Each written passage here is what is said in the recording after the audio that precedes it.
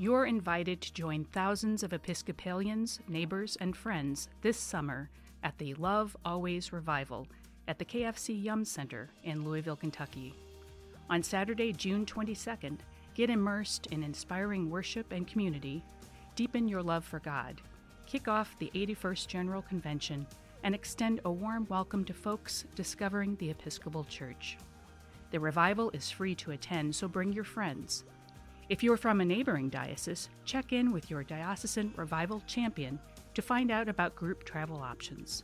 You can find more information along with registration at iam.ec/lovealways.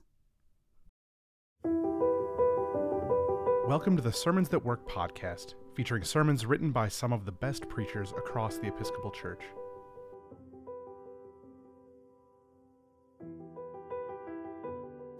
This week's sermon is for Pentecost 21, Proper 25a, and is titled Descendants.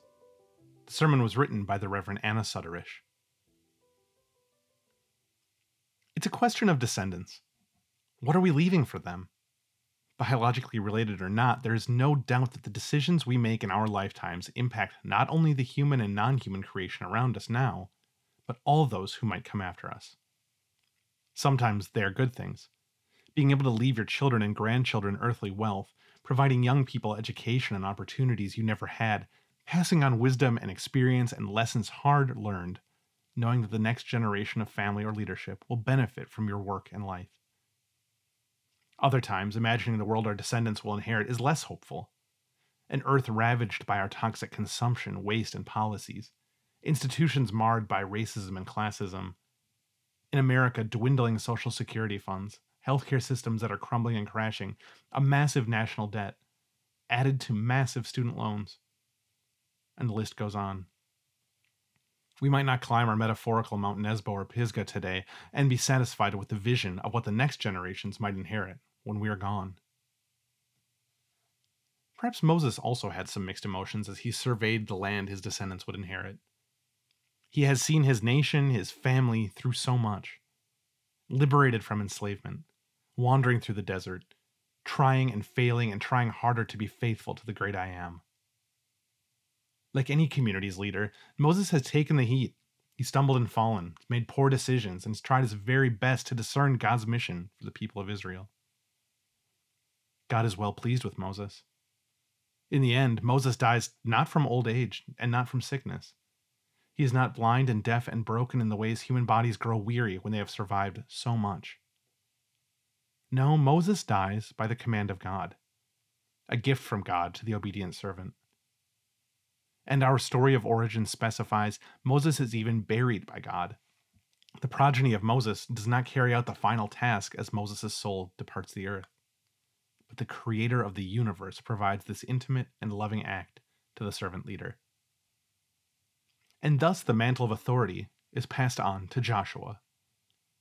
God blesses Joshua in his new responsibility and is involved in every step of the transition. And that is key. God has been involved in liberating the nation, in leading them home, in disciplining them, and now is intimately involved in the leadership. Before, during, and after the death of Moses, God is with the nation of Israel and will not abandon them. Our psalm for today, the only one associated with Moses, reminds us that God is present from one generation to the next, and well beyond, and well before. God has given birth to the world, and God's time is not restricted to a lifespan, only remembered by artifacts, memories, and descendants. The psalmist uses words and phrase to remind all of us that God's eternity contrasts with human transience. It is a helpful practice to remember this, the ever-living presence of God, especially when lifespans in our current moment are shortened by illness and violence, and the world seems to crash down in its own fragility. God is beyond the human scope of time, bigger than anything we could ever imagine, and God cares so much about each of us that God will bless, bury, anoint, and love us. Would that all of our nations were governed by someone who strives as hard as Moses to follow God's will. But that is exactly our Christian obligation to ourselves and to our descendants, to remember that we are someone's ancestors, biologically, spiritually, communally, and to base our decisions with that knowledge in mind. In his letter to the Thessalonians, Paul is trying his hardest to be a good leader, following in the footsteps of his ancestors. A spiritual descendant of Moses and a young Jew, Paul's main aim as founding father of the community is to enable the Thessalonians to lead a life worthy of God. The passage just after today's lectionary excerpt states this explicitly. We dealt with each one of you like a father with his children, urging and encouraging you, and pleading that you lead a life worthy of God, who calls you into his own kingdom and glory. Paul outlines a form of parenting, of Christ-like leadership that seems impossible in every moment of real life. Reading his missive to the Thessalonians, we can only hope to live with this type of character that Paul claims to be living along with his disciples. According to his letter, Paul's leadership is pure of trickery and deceit, selfishness and greed, and full instead of honorable suffering, faith in God, gentleness, and care. Don't you wish you and every Christian you know was able to live and lead like this? Paul's expectations may be a little high, but what is worth his words is the way he strives to teach and nurture the young followers of Christ in Thessalonica. He is raising a new generation. He is building his descendants, and therefore the descendants of Christ and of Moses. The way we treat those who are around us and come after us must be the way of God. Perhaps if we can proclaim the gospel in our words and our deeds in our lifetime, we might leave our descendants with something better than we found it. This, one could say, is exactly what Jesus did, in a big way. Jesus was able to raise up a new generation, a new spiritual community, a new way of living that both learned from his ancestors like Moses and left a transforming power and relationship with God to those who picked up his mantle, like Paul. Jesus' way of teaching and living and proclaiming the good news was nothing like anyone had seen before.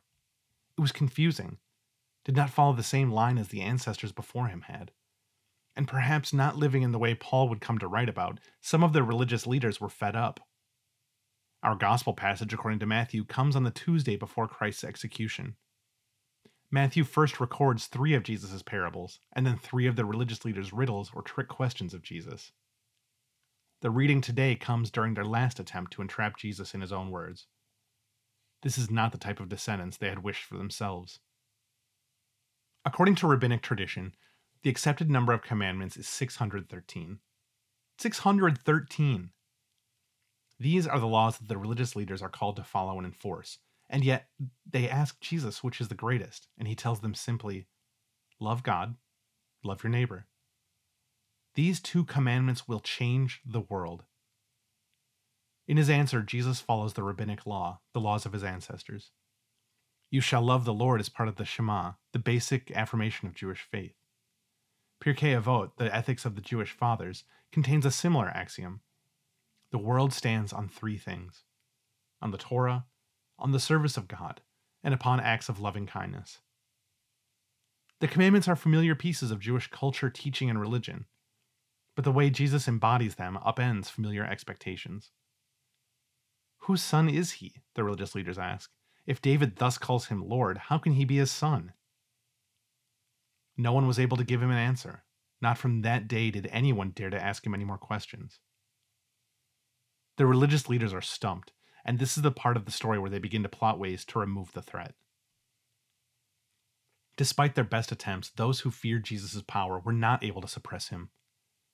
By being executed as a political martyr, Jesus demonstrated God's love in a way that would change his descendants forever. Today, we are still calling ourselves followers of Christ. The mantle of Christ's teachings, life, responsibilities, and authority have been passed from one generation to the next over thousands of years.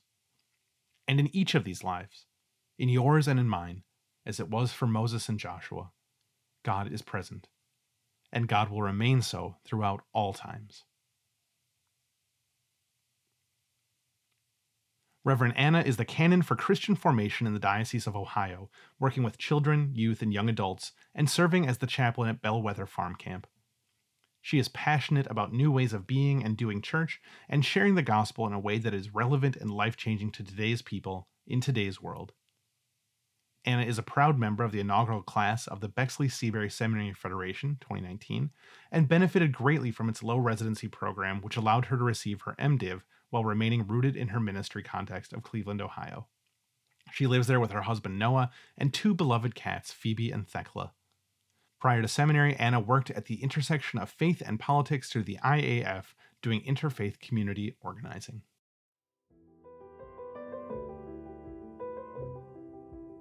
Sermons That Work is an offering of the Episcopal Church's Office of Communication. For more free resources, including sermons, Bible studies, bulletin inserts, and more, visit episcopalchurch.org/sermons. We would love it if you'd rate, review, and subscribe to our podcast on your favorite podcasting platform.